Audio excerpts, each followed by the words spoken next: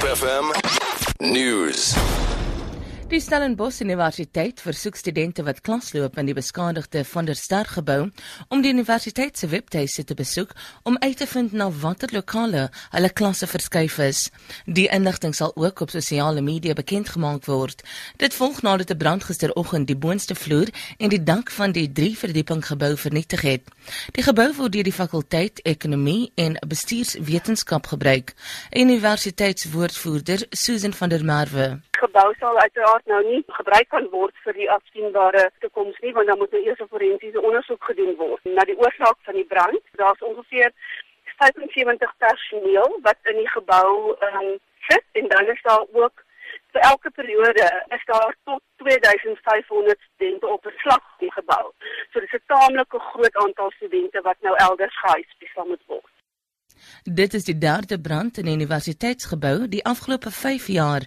In 2009 het die koshuis eendrag deurgeloop en die jaar daarna is die Wilcox-gebou verwoes. Die Weskaapse premier Hulle en die provinsiale minister van onderwys Debbie Schäfer gaan vanoggend besonderhede aankondig oor 'n belegging van 1,2 miljard rand in elektroniese onderrig in die provinsie. Die provinsiale departement van onderwys sê die inisiatief word al jare lank beplan. Schäfer sê dit het die potensiaal om onderwys in die provinsie heeltemal te verander. Datums vir die begin van die projek, sowel as die skole wat sal baat, behoort bekend gemaak te word. Die politieke party Cope glo die oplossing vir Suid-Afrika se kragprobleme is om die kragvoorsiener Eskom te privatiseer. Dit is een van die besluite wat by die party se nasionale kongres geneem is. Suid-Afrika ondervind sedert die einde van verlede jaar gereeld kragonderbrekings. Cope se president, Masiwa sê die land kan nie bekostig om elke paar jaar in te gryp om staatsbeheerde maatskappye te red nie. 'n Libiese groep wat lojaal is teenoor die islamitiese staatsgroep het aanspreeklikheid aanvaar vir 'n ontploffing buite die Iraanse ambassade in die hoofstad Tripoli. Die aanval het geringe skade veroorsaak. Geen beserings is aangemeld nie.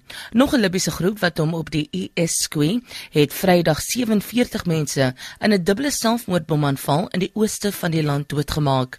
Daar word gevrees dat die IS die chaos in Libië uitbuit om hom in die olieryke land te vestig. Op valutamarkte verhandel die rand teen R11.64 teenoor die Amerikaanse dollar, die Britse pond is R17.90 werd, die euro kos R13.25, goud verhandel teen $1,203 'n fyn ons, en die prys van Brent-olie is $40.37 per vat.